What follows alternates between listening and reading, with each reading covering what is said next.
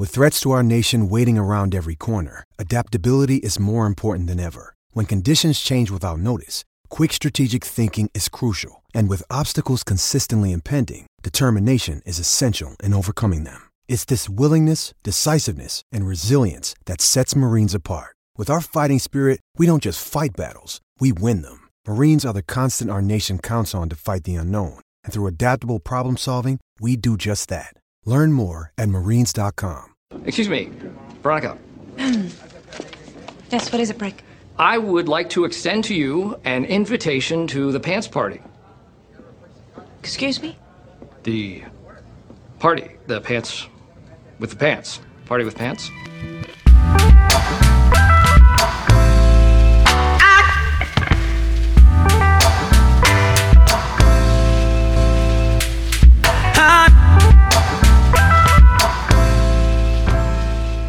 Hello and welcome to the Pants Party.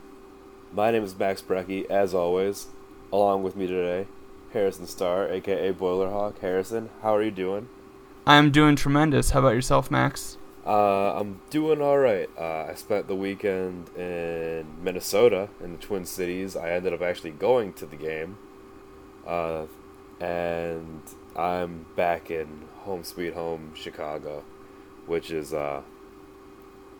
I like being home in Chicago, but also, you know, Minnesota was a good time. I had fun. I went to many breweries, drank many beers. Can't complain too much. How about I know you actually didn't watch the game live this weekend. You watched it a little bit before we are recording. What did you do? Yeah, so I went to Austin City Limits weekend 1. It was a rush. That would be a lot better pun if Rush were there, but they weren't. Paul McCartney was there, saw an Iowa Hawkeye flag, posted that to the Instagram, as did you, for your views in Minneapolis. That Instagram is BHG Pants, so a nice little organic plug for one of our other social media outlets. Yeah, I thought we did pretty good on the coverage this weekend. I saw a live pig in a parking lot. That was something. Yeah, I'm not quite sure how I feel about it. I know how PETA would feel about it, though. Yeah, no, I mean, my biggest problem with it was that it was on a Minnesota flag, and like maybe if it had defecated on the Minnesota flag, that would have been pretty symbolic. However, it had not, and so I mean, I think that's probably my biggest problem with it, is that the people were trying to pass it off as though it was a Minnesotan pig. Nope. But yeah, anybody that you saw this weekend at ACL that you thought was particularly interesting? Well, I mean, it was... Anybody you want to give a free shout-out to? A free shout-out to? Well, Paul McCartney, of course. He doesn't really need a shout-out. No. But some of the other ones I saw, Rez was great. Sophie Tucker was a lot of fun. Got a couple EDM artists there. And then one guy from your sweet home in Chicago, Supa Bui. He was a crazy rapper, did all his own music, and that was pretty good. So not necessarily the fourth most memorable one, but I think the one that kind of stuck out the most, which I guess makes it one of the most memorable ones. But there are some other big acts, Arctic Monkeys, Travis Scott, sure. Metallica, but didn't see a whole lot of them. Sure. Yeah, it's always fun to go to a music festival and to see somebody you've never heard of or something of the sort, and you kind of go and you're blown away, and you know, like that's like one of your memories from the weekend. Oh yeah, absolutely. You know, learning new songs, seeing new people, like you said, it's always fun. It's part of the festival experience. But before we get too carried away talking about that, there was something else you wanted to mention before we kick this thing off into Minnesota recap. Yes. So basketball season is about a month away, and as we are doing that, we will be launching Franvember. It will be a stream that will be on our homepage, so if you're looking for some basketball preview stuff, that'll be the place to go as we count down the player numbers to 0, which is a secret unless you go to the Iowa Hawkeye roster. And some other things, schedule analysis, looking back at last year. Hopefully going to dive into some film and things of that nature to see where exactly Iowa can improve. Because I think there are some things from a defensive perspective that... Defense? No. No, I know it was perfect last year. But that was kind of the big takeaway from Media Day. But we'll see. You never know when it's just rhetoric because it's Media Day, or it is a real change of pace. But I'm going to be optimistic, but also have no expectations for this year. So I am in a Missouri state of mind. Show me. There you go. I, on the other hand, I have not been able to get it up yet for basketball season. Harrison's been doing these previews, and I keep every single week I'm like, I should look to see who's next and volunteer to do it. And each time I'm like, I don't care yet. It's all right. We'll get there. Yeah, it's a good thing because kind of last year, expectations were so high. Expectations were high. Football was not going quite as planned. I think, trying to remember the arc of the season, but I know the Penn State game happened, and can't remember. They had another early loss, but I remember it being a little shifted where we were a little more excited for basketball than football at this point in the year. But it ended up being a decent season for football and a season not to remember for basketball. So at 4-1, there's reason for optimism with football, and not quite so much reason to maybe look towards basketball. But that's why we're here to start providing coverage. So whenever you get ready for it, you have all the stuff that you need. So, Fran Vember, get ready for it. It's already started, actually. But, so, Iowa played a football game this weekend. They won handedly. And I think the score was even probably a little bit closer than the actual game was. At no point during that game did I really feel as though that one might slip away from Iowa. I was there. I had a few alcoholic beverages that might have helped ease some of the nerves. But at no point did I personally feel watching it that Iowa was in danger of losing that game. I know that you had the ability to actually have known what happened before you watched it. So, I don't even know. Did you know what was going on during the game as it happened, or did you just kind of find out afterwards? So it was interesting because Sprint has horrible service, especially with a lot of people around. So I saw the Ihmir Smith-Marsette touchdown, not live, but I saw it happen, them go up 14. So I wasn't horribly concerned. I figured that that's probably the margin that the game would probably end up around, just because that's kind of how Kirk is. He's not really going to run it up, and I certainly didn't expect Iowa to get to 48 points. No. So that was a little more of a harbinger to come for Iowa in terms of their offensive output, those 2 touchdowns. But that was about the amount I was able to pay attention to live. So to your point, I was able to maybe look at it with a little more objectivity watching the game. Sure. And really kind of the takeaway, because I wanted to avoid some of the comments on our site, which is not normally how I go. But I was chatting with Stoops a little bit on Twitter, and really kind of his point of view is that, and something that I kind of disagreed with as I was watching it was just kind of the up and down nature of the offense and the play calling. I actually found it to be a lot more creative than I had expected, because you saw a bunch of motion, you saw a lot of rolling out from Stanley. Mm-hmm. I know the interception, when I saw it, it looked horrible, but I just had kind of that one angle. My gut is that it was supposed to be a kind of a 3-person route and easily should have gone deep and didn't. So you had kind of a compressed field where he ended up throwing it. still one of the worst throws he's made all season, if not his career. Yeah, so that one I had actually a really good. At the stadium, I had a really good angle of where that ball was going out of his hand, and it was even in person. Everybody around us was like, "Wow, it was one of probably the worst throws I think he's ever made." And it was the only interception. His only real mistake. I'd say probably the entire game. It wasn't a perfect game, but that was probably his one really bad mistake. And otherwise, he played a fairly clean game. But yeah, that interception was very, very a questionable decision to say the least.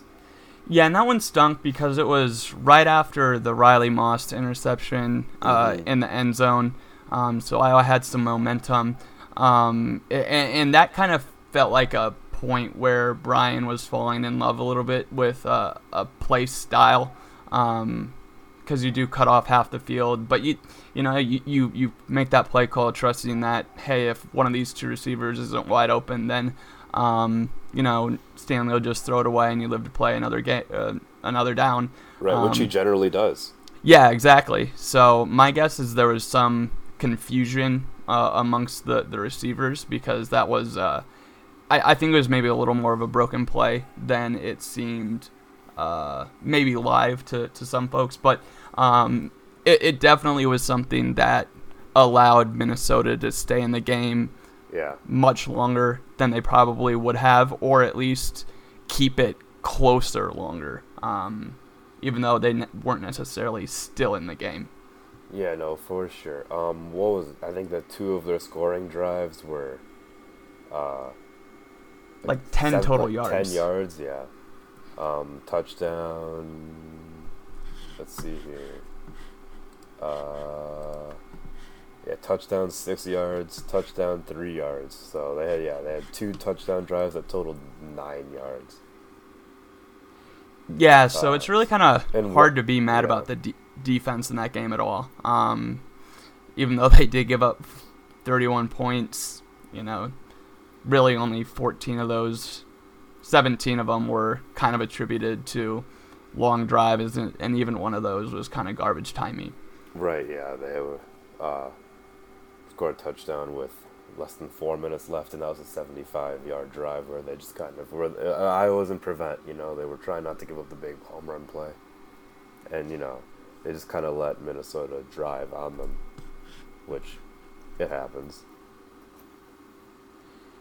Yeah, which I guess kind of, what was your sense from the defense? Because this is where, like, rewatching it or watching it for a first time after it's already happened, you get kind of a sense for what to look for, which was something I appreciated, just because, I was able to see that Iowa was in nickel for pretty much the entirety of the game. Mm-hmm. I did notice that, yeah. Obviously, the two freshman cornerbacks, I think they acquitted themselves fine. I don't know how many other teams, you can throw two freshman cornerbacks out against. And even Minnesota's one that burnt Iowa a few times. But what was your kind of general thoughts on the defense? So, seeing the game live, I got very minimal opportunity to rewatch plays. I don't like to, when I'm at a stadium, I don't generally look a lot at the video board. That's just, I don't like turning it around, or whatever the reason is. I just don't watch a lot of replays on the video board when I'm in a stadium. So most plays I did just watch kind of once. There were a few that I did rewatch on the video board, but I thought that the defensive line, particularly Nelson, Anthony, played a phenomenal game.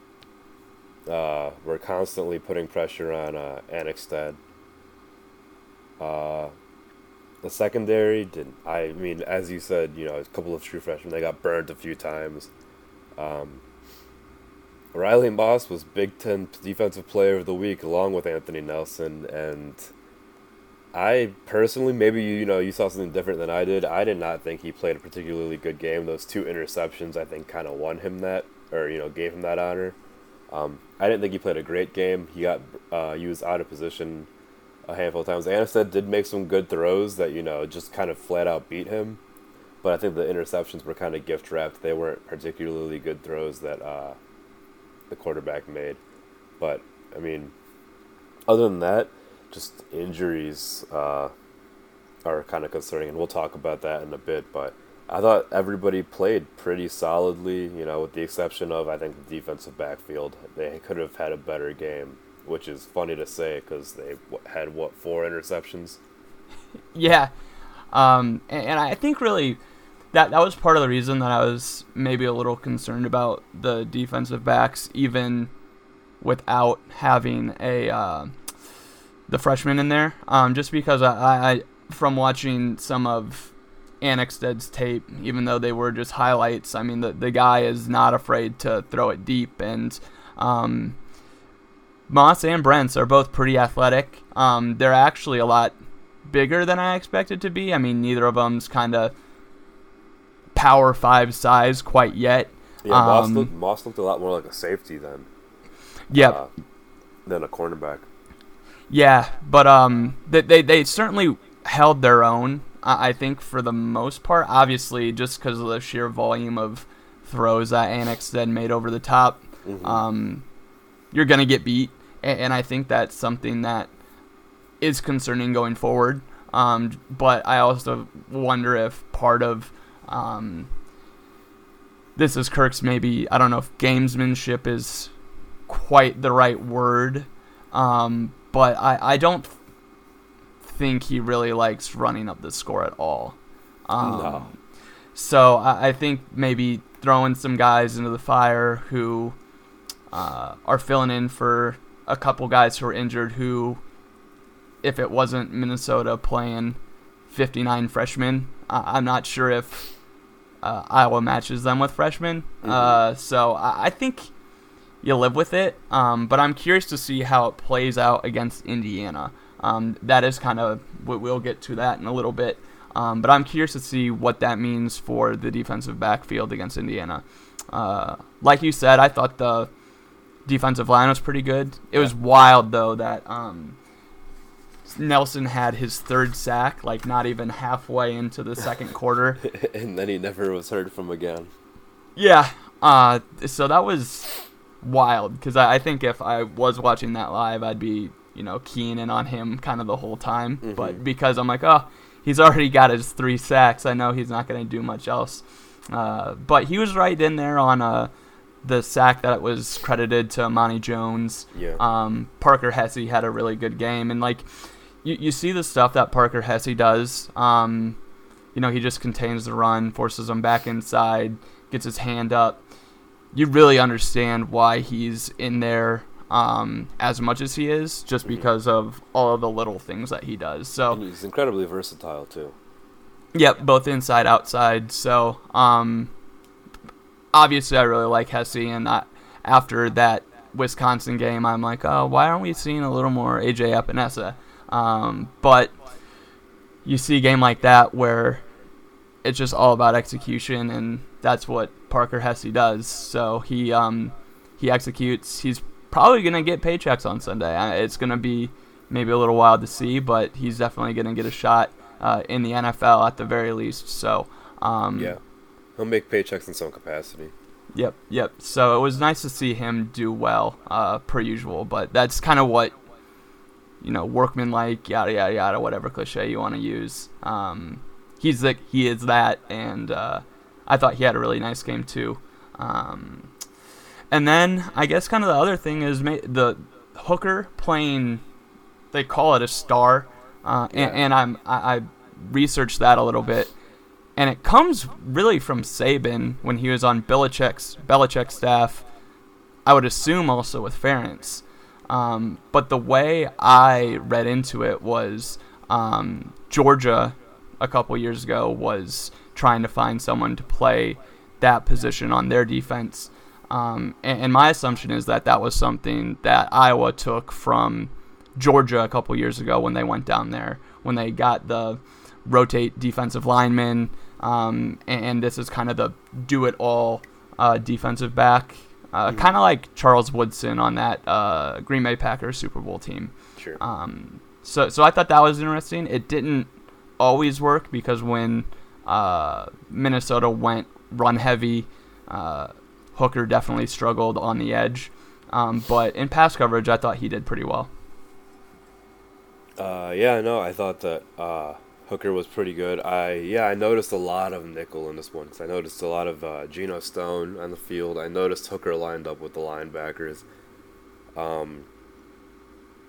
thought he had a real good game. I was actually really pleasantly surprised by Amani Jones this week. After week one, he lost his starting job. He didn't look good week one.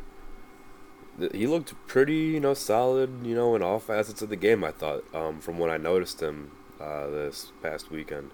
He didn't really look out of position like he did in his first start of the season. He was dependable. He led the team with 9 tackles, 5 solo. A couple tackles for loss at that.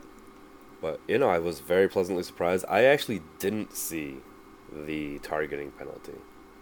I still haven't seen it. I don't know if it was or was not targeting.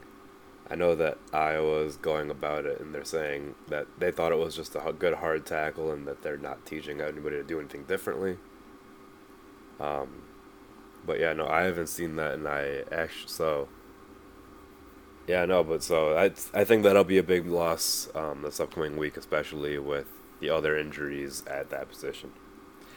Yeah, that hit particularly, it was definitely clean, but it was definitely hard. So he did leave his feet, which I think is kind of the letter of the law with the targeting play. And to your point earlier, though, I thought he played a lot better than he did against Northern Illinois. There was really only one time I saw him where he really was out of position, and it resulted in a little bit of a gain because he was in one seam and the ball went through the other. But you see some of the tackles that he does make, like he can tackle. Yeah. And so it was nice to see the flashes that coaches saw and gave him the starting role for. But I almost think that it might be for the best that he's not in there against Indiana, just because I think they can do a lot of misdirection. But I just don't know, because I think you want him in there because he's probably the best player, but and that's a position that he plays versus Christian Welch basically having to kind of learn a new position for at least one half of the game against Indiana. Yeah, when did they change that rule? Is that a new amendment to the targeting rule that it's only you're suspended for a half of the next game now? Yeah, I think they made it so that you have to miss parts of 2 consecutive halves. Okay, because I remember it being a full game, and so I thought that maybe I had missed it in the first half of the game, and I just couldn't remember, seeing it happen. And I asked my fiance, who I attended with, I said, "Do you remember the Iowa player getting ejected?" She's like, "No." Yeah, that was the weirdest thing because I knew it was going to happen, and like the clock's ticking down and ticking down and ticking down, and it's like with a minute left that it happened. So yeah. Like, he kind of got his money's worth out of it because he really didn't miss much of the game against Minnesota. He's only going to miss a half against Indiana. He might have hurt the Minnesota player, but I don't think he really hurt him, although a concussion is a concussion if that's the case. But it was a clean hit. It wasn't dirty. It just was kind of – it's how he plays. And you, as a coach, do your best to – teach him to do what's right, and I think he did what's right. It just, those plays happen now, and they're going to get called because, they're afraid of player safety, as they should be. So I think it's the type of thing where you're better safe than sorry, because I do think it changes the way players are tackling and the safety aspect for both the tackler and the defenseless player in this circumstance. Yeah, for sure. Yeah, maybe I'll have to go back and look at it. I probably should have gone back and looked at it before we recorded this, but alas, I did not. I would know we touched a little bit on Nate Stanley and the offense, and not really much. We just kind of mentioned, glossed over that interception he threw, and that he had a pretty solid game. But what do you make of what you saw of the offense? Because I am encouraged by the passing game. I am incredibly discouraged by the running game. Yeah, I would say that I am very encouraged by the passing game. I know this time last week, or maybe 2 weeks ago, I made kind of the Snyder mark. Oh, they talk about how they learned this in New England, and we only saw it once on that pass to Nick Easley. Right. But we saw a ton of those little intermediate throws, 5-10 yards to all different players. So I was very encouraged in that respect. Just kind of spreading the ball around, getting the ball to different players. And I think it's the type of thing where, if you expect that you're going to get the ball, then you're going to expect that you're going to catch it versus, look at the ball's coming my direction, I have to catch it now. I think there's some psychology that really helped Iowa this game going forward, because you could definitely see there was a ton of confidence getting built, especially with Brandon Smith, in my view. Yeah, something I hadn't realized watching the game, and now looking at the stats I'm seeing, Stanley threw the ball 39 times. Yeah. I knew he had thrown it a good amount. I didn't realize that he had thrown it about 40 times for over 300. But I guess that in order to move the ball against Minnesota, they really needed to. They rushed 40 times for 106 yards. The leading rusher and leading carrier was IKM, 20 carries, 47 yards, which is not great. No, it isn't, but the reason I was maybe not as discouraged as you in the run game is there were some plays that we saw out of them that we don't always see, and they worked. So it's like, why don't you run them more? But that's such as what? A lot of pulling action. There was times where I think the two of their longest plays were where Wirfs got out as the lead blocker with either the center or the guard. Someone else held the edge, and I think it was Torn Young had a run right down the right side of the field going left. They did that a couple times. I feel like the inside runs are okay. But when you're going against a team like Minnesota that's, stacking 7 in the box, 8 at times, and crashing maybe all those plus 1 towards the line of scrimmage, you're going to have to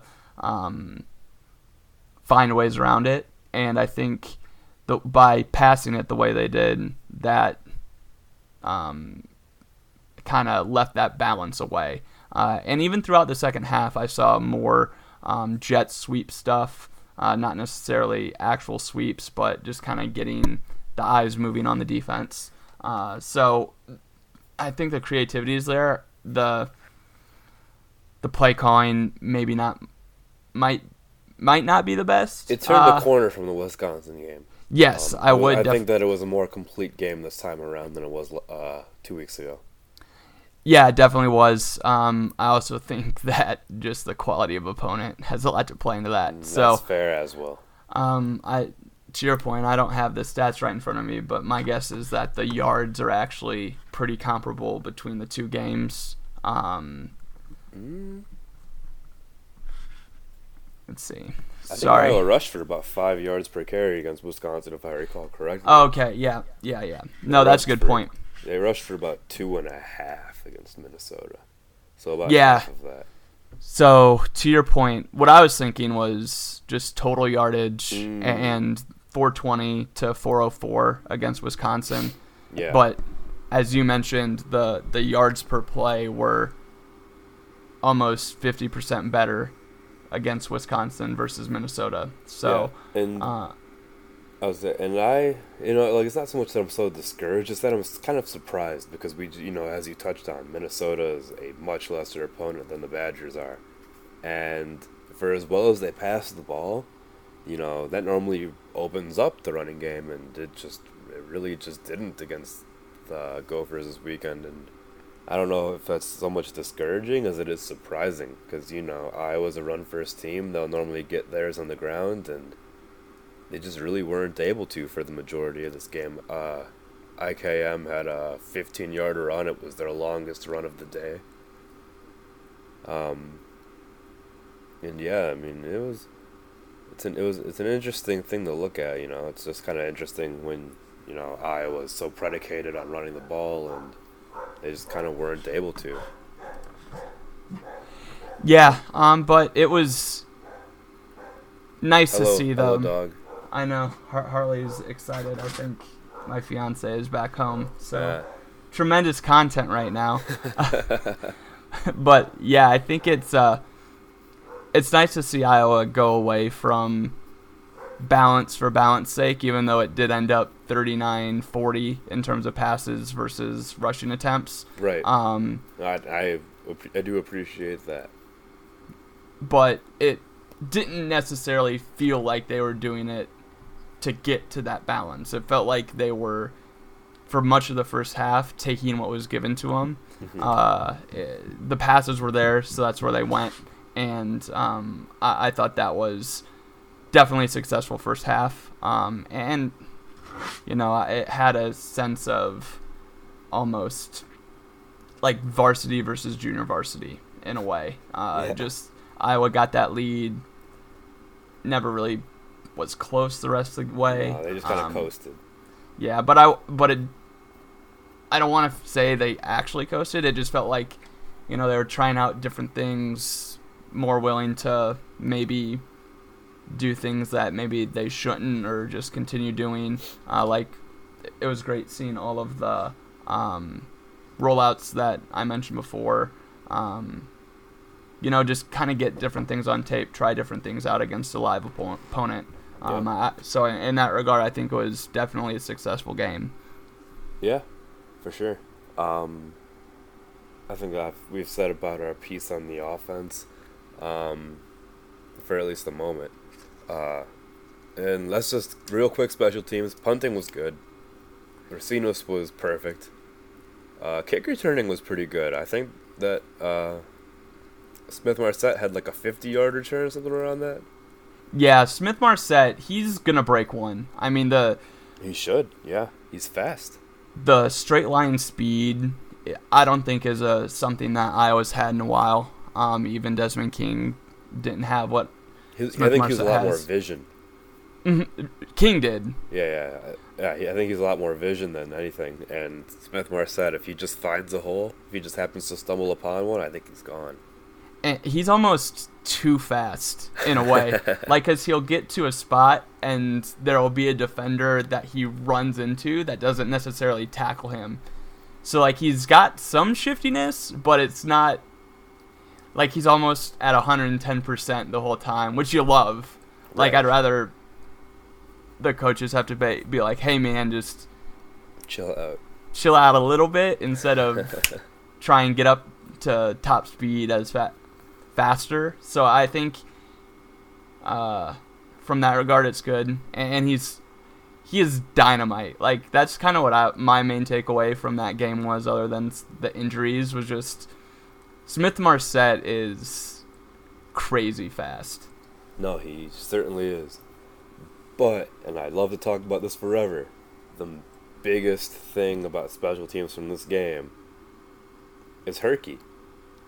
Yeah, it feels weird to get 30 minutes into a podcast and not talk about a fake field goal. But yeah, that was crazy. Snap to the tight end. I'd never seen a snap not go through the legs of the long snapper or center. I've seen it one time. I don't remember when I saw it, but I know I've seen it one time. And yeah, I didn't even realize it when I saw it the first time. That's one of the ones that I had to look up at the video board and be like, what the hell did I just see? I didn't even realize that it didn't go through the snapper's legs the first time that I saw it. But hey, I looked at the field, saw the weird kind of alignment that they had set up in, and I was like, oh boy, here we go. And Yeah. And there we went. yeah, and you'd think that like they would have called timeout. I don't know if they had any more at that point. That was second quarter. Yeah, that was the wildest thing to me because I had to go back and watch it a few times because I couldn't quite get over that when Hawkinson caught it, like he was catching it with his back turned to the play. To me, like that's why LeVar Woods, is pretty good at this. He figured it out. There's no weird things that happened on punts that hit the ground today. Everyone was scattering like cockroaches when the light goes on. But like you saw it, and to Ferentz's credit earlier today, he's like, yeah, I have to see it perfect 5 or 6 times or whatever it is, and that looked like a hard play to execute, to be honest. There was just a lot of kind of moving parts in a way that I didn't expect. Yeah.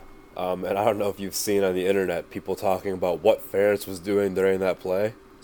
Oh, yeah, I did see that. He's just kind of walking around, like looking around, chewing his gum. I think at one point he's spitting his gum out during the play. Just very, very calm, collected, very Kirk Ferentz.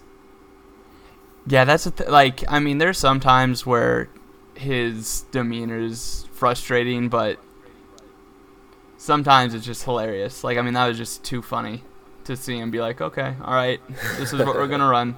Yeah, just, his very standard, all right, good job, guys. Now we'll run it off, jog it off. Yep. All right. Unless you have anything else to say about the trick play, I think we should start moving forward to the next game, and in doing that, I think we should talk about injuries that Iowa sustained this past weekend. Quite a few. The injury report right now is pretty dang long. Let me yeah, I so just wrote it down. So Fant is hurt. From a few weeks ago, the cornerbacks are still both hurt. Ojemudia and Hankins. Ivory Kelly Martin is banged up. Hockaday. And Ben Neiman previously from the Wisconsin game as well, but that's 6. Nick Neiman. Yeah. Unless you're on the conspiracy train. Nobody can prove that they're not the same person. I've never been. Have you seen them in the same room? No, just 2 people with Neiman jerseys in the same room. But yeah, I know. So that's 5 guys that are 6. I have it as 6. Plus, if you want to count Amani Jones being out because of the targeting penalty for half, 6.5. So 6 guys that are out for injury. Amani Jones out, missing a half with the suspension, and these guys might not all be out either. Neiman and Hockaday are pretty. I think they're pretty certain out. The cornerbacks, they both played, I think, a little bit. At least Ojemudia did. I did see the number 11 on the field quite a bit. Yep. But from what I gathered, he was really just doing straight line running. He has a hammy injury. And I didn't see this either, but I guess Hankins is wearing like a cast. Yeah, I didn't see that at all. But that was kind of the word on the street. It was one of those giant clubs, which... Yeah. There's certain positions where that's better than others. I would say cornerback, at least you're not going to get called for any holding penalties with the club. Mm-hmm. But you kind of want to catch the ball. If it comes to you. If it comes to you. So probably for the best to let him recuperate on the sidelines. Unless one of the other guys is just completely unable. But they both were able enough this past weekend. And the Fant injury taking place on a jet sweep late in the game. Yeah, that to me, that is just classic. What it's indicative of to me is just that Brian doesn't have enough plays that he feels confident in the red zone.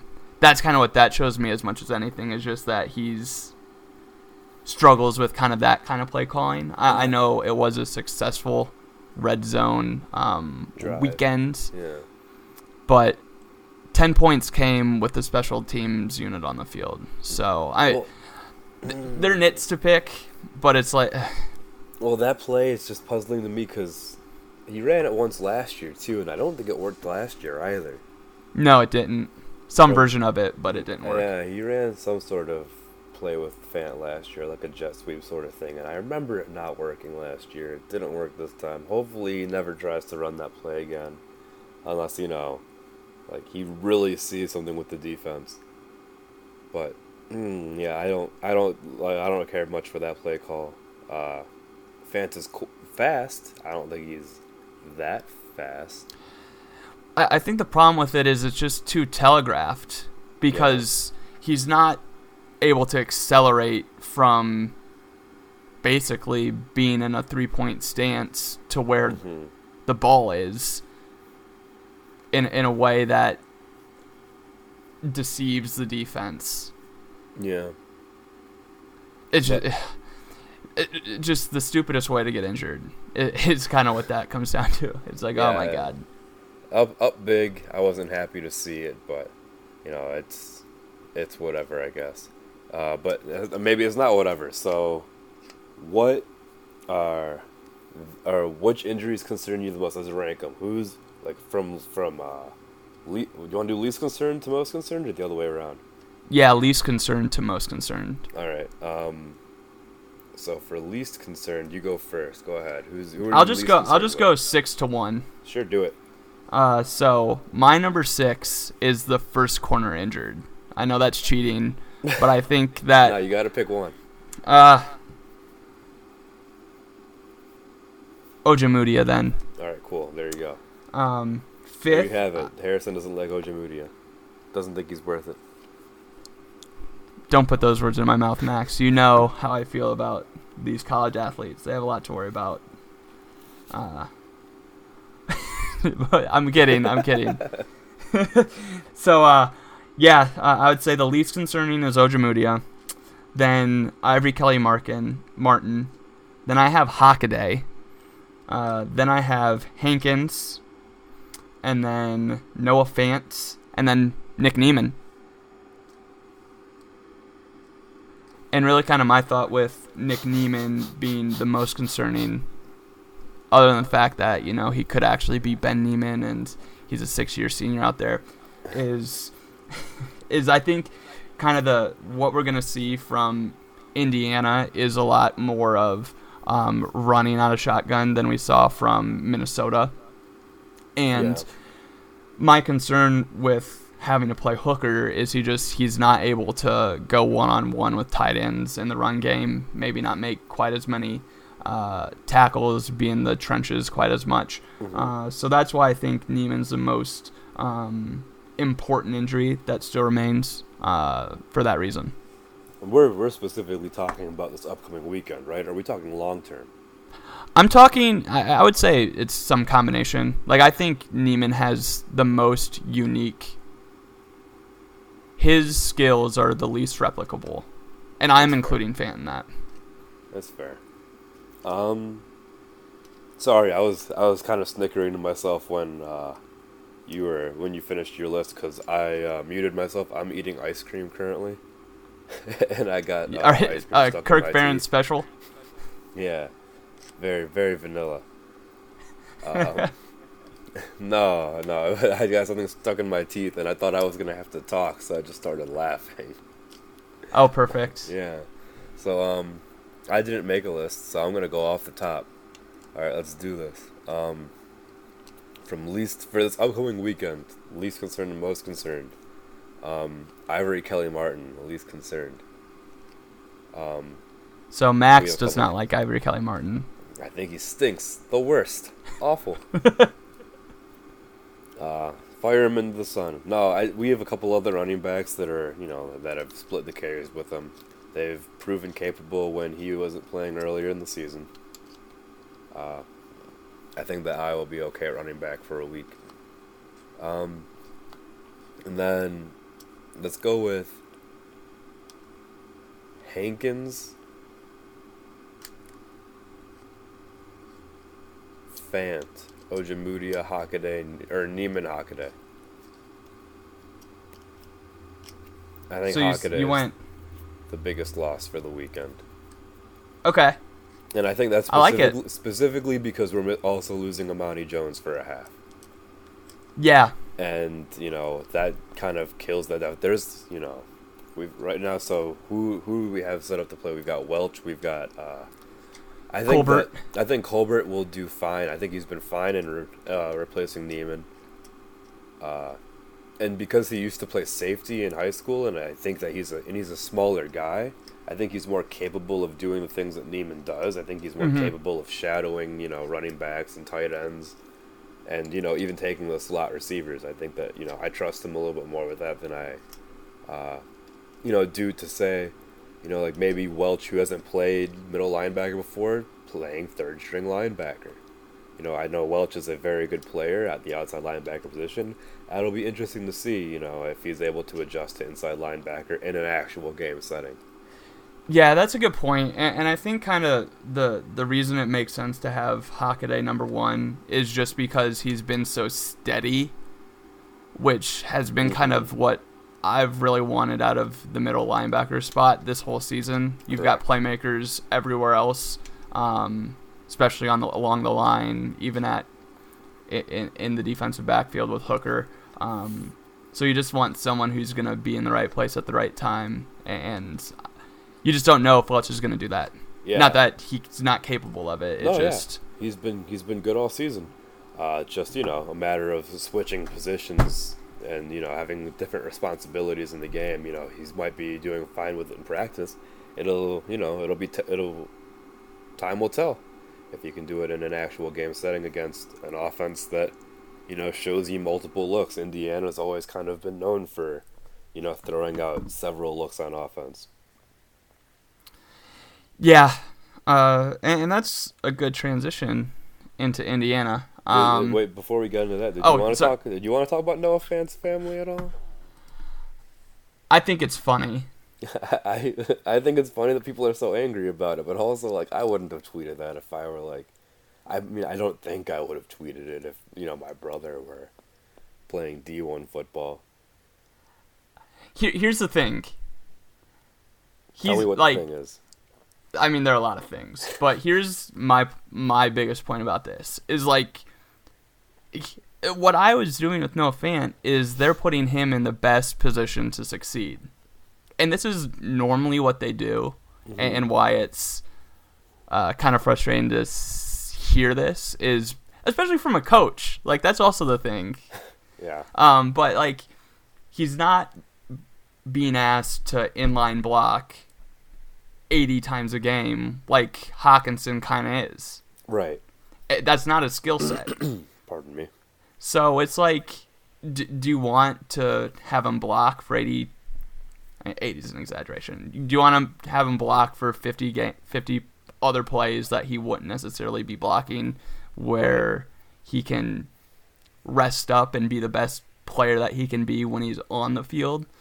It's kind of the age of Epinesa, argument. Do we want Epinesa to play every down and maybe wear himself down a little bit more, even even though he's shown the potential, but do we want all of the potential, or do we just want part of it?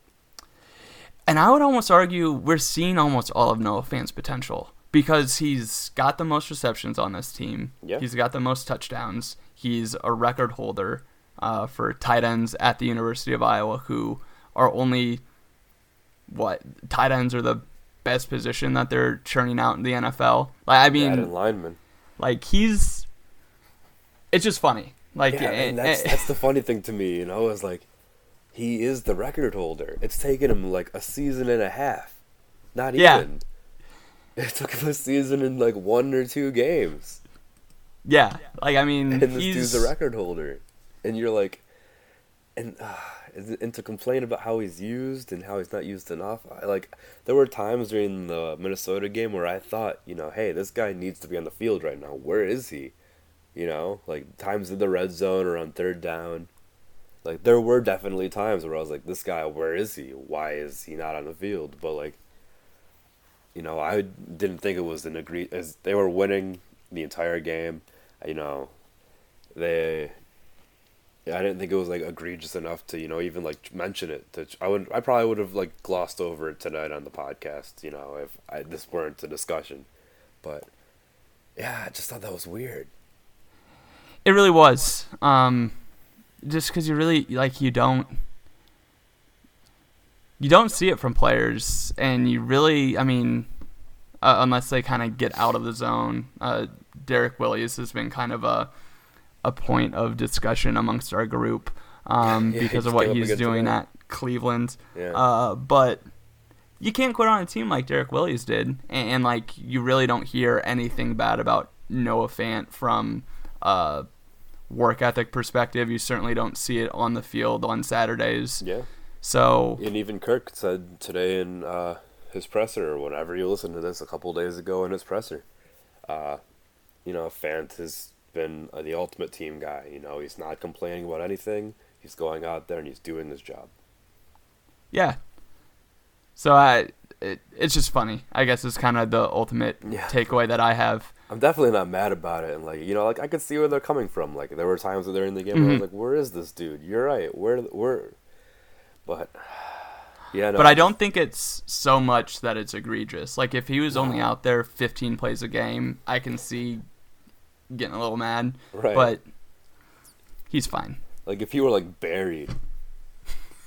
Yeah, if Drew Cook was just casually getting that's when you can be mad. But right. Nah.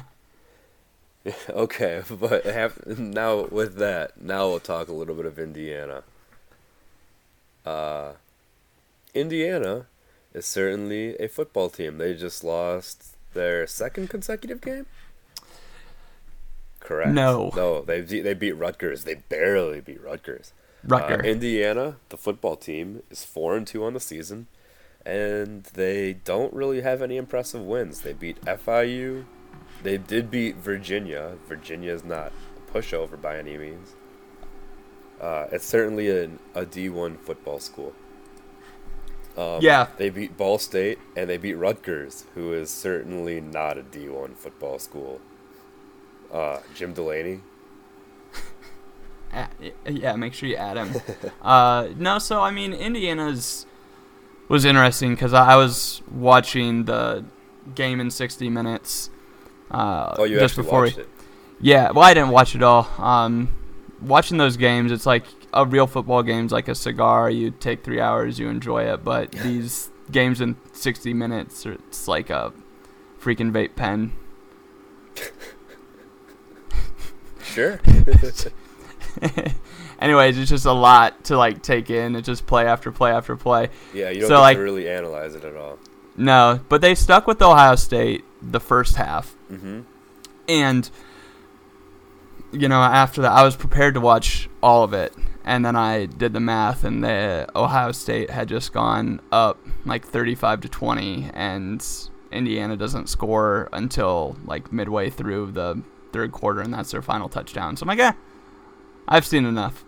But what I did see is they seem almost like a very poor man's Ohio State, which makes sense because Kevin Wilson, their old head coach, is ex-Ohio State, who was there when he was with Urban Meyer, kind of instituting that offense. So a lot of run-pass option stuff. They'll do a lot of misdirection. They'll go over the top. Yeah. So I think it's definitely a team that Iowa should be concerned about, especially because their running backs do seem to be kind of the real deal. 21, I can't remember his name, but he's a big guy, 6'2", 230. He's going to be hard for Iowa to take down. I wouldn't be surprised if he's able to get 100 yards against Iowa. Stevie Scott. Is that his name? I just looked at their statistics. He's got 107 carries, 528 yards for 5 yards a pop and 4 touchdowns. I would assume that's him, yeah. The next guy on their team is Peyton Ramsey, who's notably the quarterback. Yeah, he's not Peyton Ramsey. So they and plus having the dual threat quarterback, I feel confident in saying that Phil Parker kind of has those guys figured out. He's going to make them hold on to the ball. He's going to hit them. But you never know. And Peyton Ramsey might be hurt this week? Yeah, that was some of the scuttlebutt. But I can neither confirm nor deny. Yeah, no. Nothing really showing up on the Google right now, in that regard. But Indiana, I just pulled up S&P because a couple of weeks ago I casually mentioned in our Slack that Indiana was ranked like 23rd in S&P. They were at that one time. Which is, for those who don't know, it's a analytics stat made by Bill Connolly of SB Nation. And so not the stock market stat? No, it's not the stock market stat, but it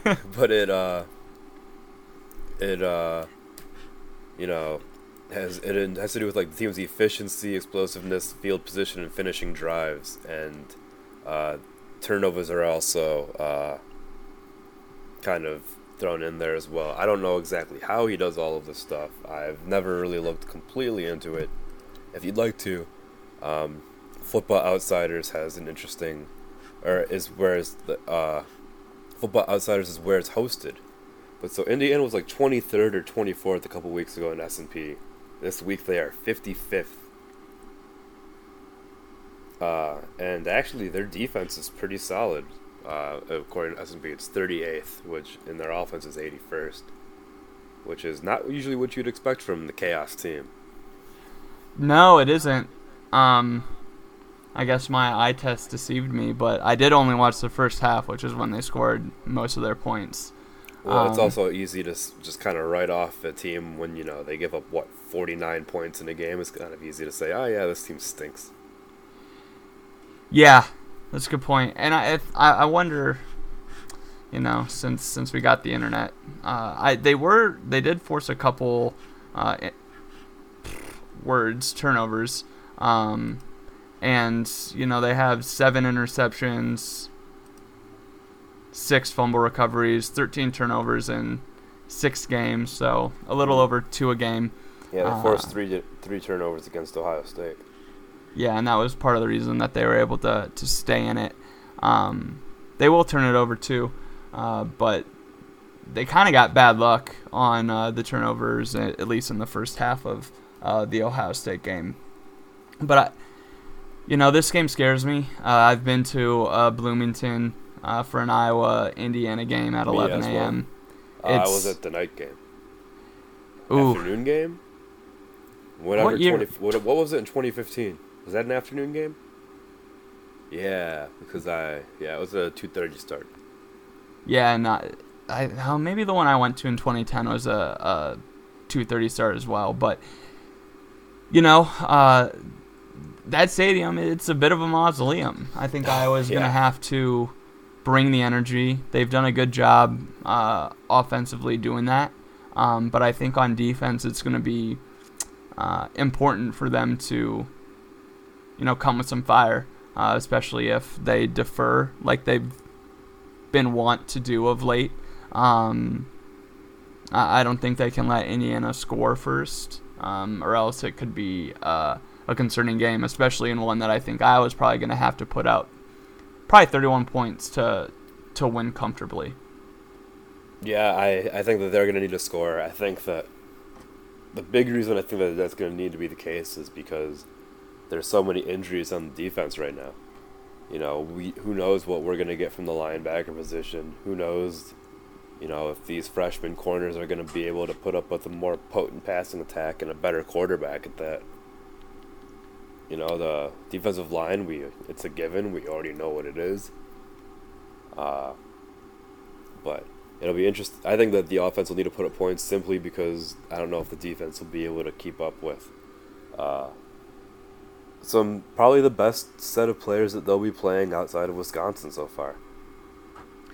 And I would almost say that they are more able to beat Iowa's weaknesses, especially if we consider the secondary a weakness right now, which Phil Parker, work your magic. Yeah, as thin as it is right now, yeah, I would kind of consider it a weakness. We were concerned about it a couple weeks ago after the Wisconsin game, and that was before we knew that both starting corners were going to be out. So, yeah, I would definitely consider that to be something that I think that Indiana could take advantage of because, you know, they will throw the ball. You know, they're... I just took stats and I put them away. 37 times a game, and they average completing 2/3 of them. So yeah, Ramsey. It's that short 50 passing times game against Ohio State. That's a lot. Yeah. And I think the thing that concerns me that Minnesota didn't necessarily test Iowa outside with is the cornerback's tackling ability. Oh, yeah. What we saw, jump balls. Yeah, a lot of jump balls, 50-50 balls that turned out fine enough for Iowa. But I think the thing that concerns me if you're going to throw out Riley Moss and Julius Brents, again, is just their ability to tackle on the perimeter. That's something that we didn't really see. They ended up with 8 total tackles between them. No telling where those came. I didn't note them as they were happening. But that's the concern I have with this kind of dink and dunk offense. Average about 6 yards per completion. It could be interesting. Yeah. Brents did have a really good tackle, I think, against Wisconsin. Good open field tackle that I remember, just specifically because I remember being like, wow, this guy's a true freshman, and, he's already got that Iowa tackling ability at the cornerback position down, because that's something Iowa cornerbacks have historically been pretty solid at. You're not gonna plow them over. You're not gonna, make them look terrible in the open field all that often. But I do still think that, Iowa will need to put up some points in order to get this thing going this week against Indiana. Absolutely. So do you have a prediction you want to go on record with? Well, I never want to go on record with my predictions because I never know exactly what to say. What I will say, I think this will be another high-scoring affair in Bloomington, Indiana. Last time it was like 45-31, something like that. I don't remember the exact score anymore. Just so long ago. 2015 was. I'll say that it's less high-scoring. It's going to be like 38-30. 38-30 sounds reasonable. Yeah.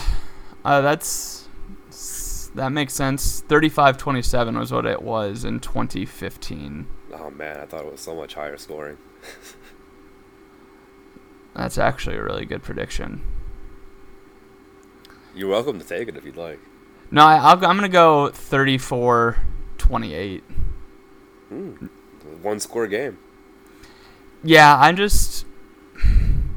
I think it could play out similarly to the Minnesota game from 2015, where Iowa gets the lead. And then they just never are able to completely put them away.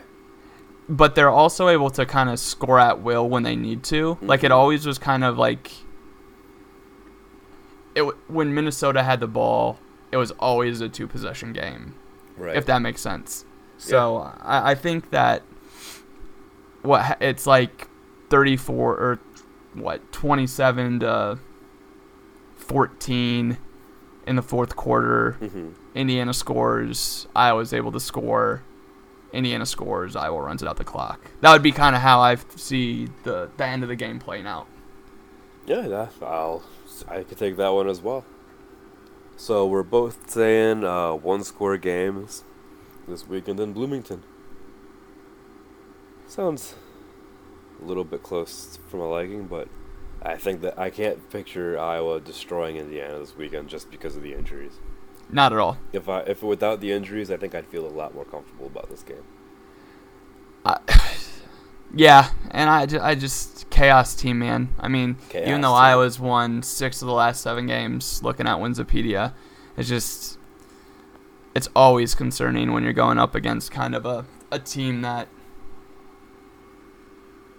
is willing to bend but play into the bend don't break with short passes. That right.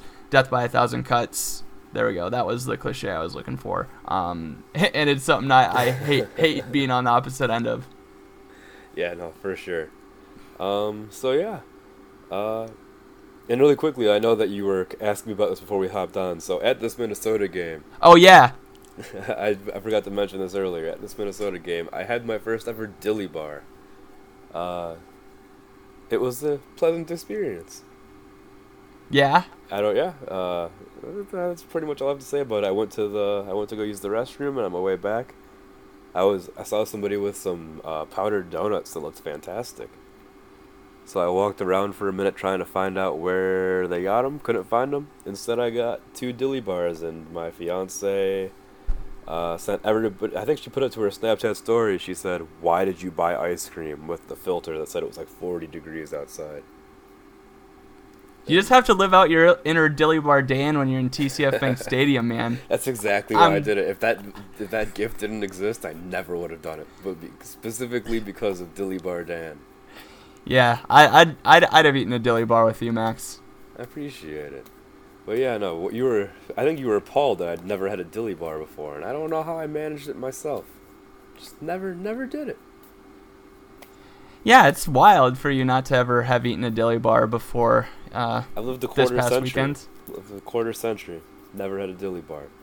But now you can no longer say that since you've true. had a dilly bar. And I will probably have more in my life, especially once I end up living in the Great White North. Yeah, once you're married and starting to put on the winter weight, which you need 10 months a year? Yeah, something like that. But with that, let's end things here. All right, Max. For Harrison Starr, I'm Max Brecky. Go Hawks. Go Hawks.